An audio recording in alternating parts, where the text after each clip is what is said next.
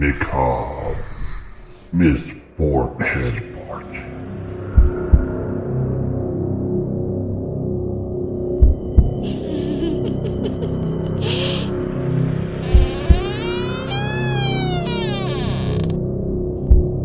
I'm watching you.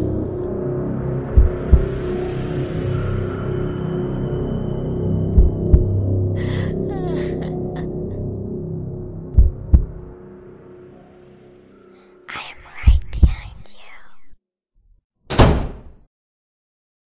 Hey guys, welcome to episode 5 of Macabre Misfortunes. Ooh, number 5. But Tracy, I said we were going to bounce around on these episodes. Some of them will be paranormal, some of them won't. This one has no paranormal in it, Okay. but it does have a haunted castle. Oh, that's cool. Well, I'd like to go see a haunted castle. well, not this one you wouldn't. Oh. So today's story is a tragic story, one that could have easily been prevented. Oh, that's how it usually goes. Yes. So I'm just going to jump right in. In 1978, a haunted attraction known as the Haunted House was built and opened at Six Flags Great Adventure Amusement Park, and that's in Jackson Township, New Jersey. It had basically a facade in the front of it that was built up to make it look like a haunted house, right? Yeah. But theoretically, it really was just a facade, because once you got past that, you got into the real setup, which was a total of 17 semi-truck trailers. And What? well, they were stacked together, so you couldn't see that obviously because of the front made it look Yeah. like you're walking in. But when you walked in, you were actually walking into a trailer, and there were a total of 17 trailers. You had 8 of them that were all connected on one side, and then there was another side that had 8, and they were identical. So the reason they were identical is if it was really busy, they would let people in, in both of them. Right. And then that way you didn't really, Miss anything. yeah, well, it wasn't so much that, it's just more people could come through. So they basically had 2 of the same attractions just next to each other. That's crazy, whoever thought of that. And then there was one trailer in the middle of both of those Mm-hmm. that was like a control room. All right, so that's how that works. So you had 8 semi-trailers that were all connected together. Now, most of you have probably been into some type of a haunted attraction to where it's dark, there's strobe lights, there's plywood walls put up, which is what they did. So they, inside this trailer, these trailers, they opened them up. They were connected so you could just walk from one to the other. But of course they had it set up like a maze inside with plywood walls with padding. So you're constantly bumping in the wall and it's Yeah. dark and you're trying to feel your way around. And of course you've got mannequins in there and you got strobe lights and other special effects and spider webs hanging, you name it. So they didn't have like actors. No, they at did all. have some actors, Oh, not very okay. many. They had some stuff that was designed to pop out at you, and then they had some real actors in there at the same time. Initially, when this thing opened up, it was supposed to just be a nighttime attraction, but it was so popular that the park started opening it as soon as the park opened. Oh. So it was going day and night. They didn't think there would be that much interest in a haunted house during the day, but there was. I'm not really sure why, if it was so popular, but when the season was over, they disassembled the attraction and they sent it to Six Flags over Mid-America in St. Louis, which is, I think now it's just called Six Flags over St. Louis. Okay. But this was back in 79. It opened there from 1979 and stayed there until 1982. Then it was shipped back to the original Six Flags in New Jersey. And so the 1983 season is when it started there. Now at this point, a new facade was built with fake turrets and towers. It had the look of a medieval castle, and the attraction was renamed the Haunted Castle. Everything else was basically the same. They might have changed a little bit of stuff on the inside, but it's still the 8 trailers with the control room and another 8 trailers. Visitors would enter the castle, and they would feel their way along 450-foot path of dimly lit corridor, occasionally being scared by actors dressed as vampires, mummies, and other type creatures, as you would expect in a haunted house. Now, there were plenty of eerie props, such as coffins, mannequins, skeletons, and spider webs. On May 11th, 1984, tragedy struck. 29 people were in one side of the haunted castle when a fire started. So let's think about how terrifying this would be if you're inside. You have a fire in basically a very dark maze that is designed to be difficult to get out of. Oh, Jesus. What could make the situation worse? How about the fact that almost everything in the castle, everything that was constructed with, was completely flammable. Oh, man. The interior was built with plywood walls, ceilings with wooded studs for support. On the walls were foam rubber, tar paper, and various fabrics and plastics. The fire began at 6:35 p.m. and it was quickly fanned by the air condition, and the fire spread quickly, mainly because of the flammable material that was inside of it. Firefighters from 11 different surrounding counties came to fight the fire, and they said that they had it under control by 7:45. So about an hour and 10 minutes after the fire started, it was completely under control. Now, this is surprising to me, but the park actually remained open during the time that the fire was being fought, though it did shortly close shortly after. But, I mean, you got firefighters and stuff coming in to fight this blaze. So none of the people got out? No, I didn't say that. Oh. We hadn't got that part yet. Oh. At the time of the fire, only half of the attraction, the 8 trailers, was open, so the other side wouldn't, which was lucky, I guess. 21 people emerged from the attraction.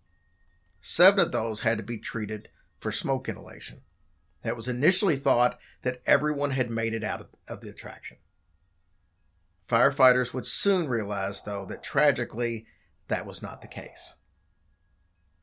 As they were sifting through the rubble in the attraction, they found the bodies of 8 victims in the exact same section of the castle. Aww. The firefighters at first thought that the bodies were mannequins because they were burned beyond recognition. Oh. The 8 visitors were all teenagers. They were part of a group of 9 that all entered the castle at the exact same time. One of the group made it out.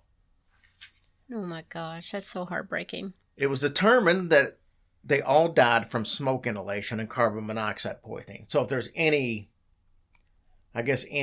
positive to be taken, They died before they died before the fire got to them. In the beginning stages of the fire, one visitor noticed some flames, but initially thought that it was part of the special effects. But then she smelled smoke, and she yelled fire to her group, and the small group she was with, they went back towards the entrance. And I don't think they had made it in too far, so it was a little easier for them to get out. They said they were bumping into walls as they went, trying to get through, because obviously you can't see. Yeah. Later, a 13-year-old visitor, and we're going to talk a little bit more about this in detail, said that he saw an older teen using a lighter to help navigate through the maze. And the lighter got too close to a piece of padding that was hanging from the wall. So it's like some of this padding was ripped up and stuff, which was a problem to begin with. So it was kind of hanging down, and that's how the fire started. But as we're going to get into, that teen was never ID'd. They found him, but it was never ID'd to the public as to what his name was, obviously because he was a minor. So during the investigation, it was determined that the park was at fault because of numerous safety violations. A state panel investigator said that the regulatory system had failed at almost every level, and that the haunted castle had been in violation of 12 state fire codes. And when they say that the regulatory system had failed at all levels, they're talking about everything from the park's safety, from the management there, to the fire inspectors of the township, from state laws. Everything that should have been monitored and corrected never was, and there was a lot of different people that could have been blamed for that. The state's Uniform Construction Code required to install fire detectors and several common safety features before the castle was supposed to open. Okay. But the local volunteer fire department said that that didn't apply because the attraction was listed as, quote unquote, a temporary structure, even though it had been open for 5 years already. That makes absolutely no sense. Well, the reason they listed as temporary is because all the trailers were still on wheels. So, Okay, I understand that, but does that prevent something horrible to happen just like it did? no, bingo. And see, once again, that's where they were talking about that it failed on so many different levels because, just like you said, so what? They didn't have any intention on moving that thing anytime soon. I mean, now, it hadn't been there for 5 years on that location because you remember it was there and then it went to Six Flags for a couple of years, went back, but still, it was never a permanent structure. Now, there were talks at one time about making it a permanent structure, but they just never did. I guess they figured, well, I mean, this is working. Why spend the extra money? But anyway, that was part of it. And 8 days after the fire, that's when the 13-year-old we talked about, he came about because he had heard on the radio police were looking for witnesses. So he came forward. And what he told them is that he befriended a 14-year-old at the entrance before they ever went in. And he said that the 14-year-old said that he knew the castle really well, and he offered to guide the 13-year-old through it. So he's like, okay, cool, I'll stick with you. He said the older teen used the lighter in a section of the castle where the strobe light was malfunctioning. He eventually bumped into the wall, and the lighter ignited the foam rubber pad that was not attached to the wall. It was coming down. Another one of those things that should have been fixed. Because even if it wouldn't, for a lighter, pieces of the wall don't need to be coming down. Well, no, they don't. So he bumps into it, starts the fire. Now, the prosecution exonerated the 14-year-old. And like we said, he was never ID'd. He was never charged with anything. And so we never really knew who he was.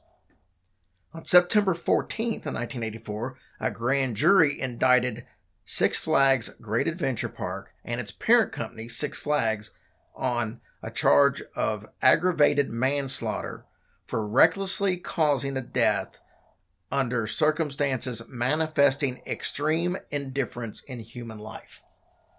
Basically saying you just didn't take care of your stuff. And because you were careless, people died. The indictment also charged two different park employees. One was the general manager of the park, and his predecessor, who I don't even think was with the company anymore, with manslaughter for reckless conduct and ignoring repeated warnings of safety violations. Because obviously the general manager was in charge right then, but it was operating that way under the previous general manager, who should have fixed it himself. But you would think that if they had been warned so many times that these people would keep coming back and like, look, we're shutting you down today if you don't get these things fixed. Well, not only that, Tracy, the park had ignored its own safety advisors who'd said all these things need to be done. In the end, the park claimed it was arson. So they shouldn't be at fault because the kid, it's already been verified, a kid lit it. But after an 8-week trial and 13 hours of deliberation, the two Six Flags companies were found not guilty. You are kidding me. The jury blamed Jackson Township, the town where the park was, blamed their officials for repeatedly allowing the castle to exploit flaws in the fire code. The township officials told Six Flags that they didn't need sprinklers or permits. If they'd had enforced those and said, like you said, this is not a temporary structure, doesn't matter that it's on wheels, just as much can happen with it on wheels as it could if it was a solid feature, that it needed to go by the same rules. Had they done that, this may not have happened. Now, other things that they found were that some of the exit lights weren't working on doors, so even in the dark you couldn't see it. There were 2 people reported that earlier that day there were 2 exit doors that were chain locked. What? Yeah, the 2 exit doors had locks and chains on them, so they couldn't have been open. The 2 general managers, They escaped any kind of jail time by entering a plea, basically. They joined a pretrial intervention program, and they were allowed to perform community service. So they didn't get any kind of jail time either. Now, the families of the four of the victims, they filed civil lawsuits against Bailey Manufacturing, the owner of Six Flags, Great Adventure, the people who built the castle, and a few other companies. 7 of the 8 families later settled out of court for $2.5 million each. The 8th family, who didn't join the lawsuit, they decided they wanted to go to trial, and they was only awarded $750,000. They should have stuck with the... Yeah, they should have. Here's a positive. Please. Most haunted attractions across the U.S. closed down, and they improved the fire safety protocol in all of those places. Thank God. I mean, some of the things now that are set up that weren't set up at that time is if there is a fire, and this is something that could have been set up back then and wasn't. It was available. If there's a fire and the alarm goes off, then all of the special effects automatically cut off. So you don't have these eerie sounds and stuff, so people think it's part of it. All that stuff would cut off automatically, and lights would come on throughout the whole place, so you would have full lighting. And that's stuff that now most of these haunted attractions, if not all haunted attractions, Well, they should. have. And it was all because of this Oh, incident wow. that happened back in 1984. But you know, can you imagine how that 14-year-old feels? Oh, yeah. I mean, in his head, he knows he's the one who started that fire. And people say that it was not... This is part of the problem. It was not uncommon for people to use lighters or matches to help see their way through. So the park was aware of this. So if they were aware that there are people coming through with lighters and matches, you would think they would say, we need to make sure we don't have hanging pieces or, some of the stuff you can't help. If it's like spider webs and stuff, Yeah. that's part of the deal. You can't really help that, but there were things that they could have helped and they didn't. Yeah. And it's sad that it took, Yeah, it is very sad. And I just feel sorry for that kid because, his mind's probably so screwed up. and know that attraction no longer exists. Thank God. So, Good. but That's really sad. But the pictures of it, of just the trailers, there's nothing left. I mean, it's just trailers with roofs burned out, and I mean, there's nothing left. You would never know that there was anything inside of it. It's just a mess. So, That's heartbreaking. well, here's more heartbreaking stuff. Crap. Our morbid fact of the week. Did you know that during World War II, Japan dropped bombs on China that were filled with fleas infected with the bubonic plague? What in the hell? I've never heard of such a thing. Yeah, so these bombs it was nothing but fleas, that was infected with the bubonic plague, and it caused all kinds of people in China to get the plague, and it spread crazy. That is sick. How they know they had the fleas? I mean, how they know they had the plague? They infected them Oh, it themselves. infected Yeah. themselves. Oh, my God. Yeah, they took regular fleas and infected them with bubonic plague. I don't know how they did it because you can't give a flea a shot. I don't know if it was done with some kind of gas or what the deal was, but yeah. How come it just didn't kill the mosquitoes? I don't know. Man, them are some shady-ass people. Yeah. That's awful. Ugh, Anyways, that's your episode for this week, guys. I hope you liked that one. that was crazy. So, anyways, that's going to be some of the types of episodes. Trust me, I've got more. We had somebody in the group asking about Action Park at one time. And that place is full of disasters and people, unfortunately, killed on rides and maimed. And eventually, I don't want to do it like back to back since we just did one. But eventually, I'll do one on Action Park since we've actually had people I just ask about it. saw on my phone that some child died on one of the amusement park rides. Oh, it's horrible. I mean, there have been so many amusement park disasters. I mean, you had the kid that unfortunately was decapitated when he tried to get his cap. I think that was that Kings Island, maybe? I I think it was. think, and then the one at Kentucky Kingdom with the foot. You had the young lady that lost her legs at Kentucky Kingdom. You've had you had that one ride it was a water park, and it was a straight down drop, and then it went straight into a hill, and the raft went airborne and went off, and he hit his head and died when he hit part of the structure. Went off. The other people that was in his raft made it, but his dad was like a senator or something. He was in Congress, and yeah, but he didn't make it, and he was like 5 or 6 years old, I think, maybe. But yeah, I don't like those. Many different. I used to love those disasters. things when I was a kid, but I just can't do it no more. It's too scary. Yeah. Because basically, you have to rely on other people to make sure they put the dang rides together, right? Yep. And do what they're supposed to do, just like you just told that story. So I can't. Like that one roller coaster, I'm trying to think of the name of it. It's still open today, the roller coaster is. But when it originally opened, and it wasn't that long ago, I think it's like maybe 20 years ago, they were hearing a noise and they couldn't figure it out, so they shut the ride down. Mm-hmm.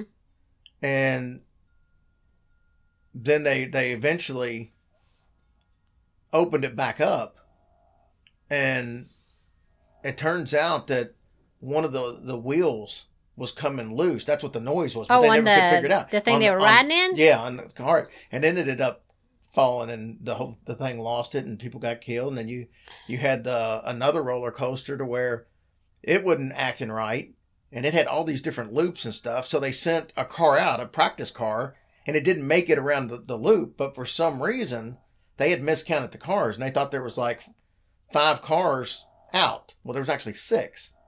And they had added another one. So when they did a count, it was like, oh, okay, all the cars are here. But the other car was still stuck out there on the rail. So they reopened the ride. And with the thing still on the rail? How could they not see that? Well, they weren't looking. They were just counting and seeing. Because, I mean, they didn't look to see it. They thought that it came back. So when they sent this other car out, it ended up crashing straight into the other car at the loop. And yeah, it's crazy. And I mean, and in that one, they had to get like scaffolding built to get to people. And they had like there was like 2 or 3 people that had legs amputated because of damage, and it took so long to get to them. And I mean, it's crazy. Like I said, there's so many, and I know I don't have a ton of details as to which. That's enough gory details. Don't y'all be riding no rides. I'm just saying I don't remember which roller coaster or park all these things went to. Just go ride the carousel. That's pretty safe. If you fall, you don't have far to go. Eat you some daggone cotton candy and chicken on a stick, and you'll be good to go. All right, guys. We love you. Thank you. And I hope you guys are enjoying these episodes that aren't necessarily paranormal, but they're tragedy. Ugh. Bye.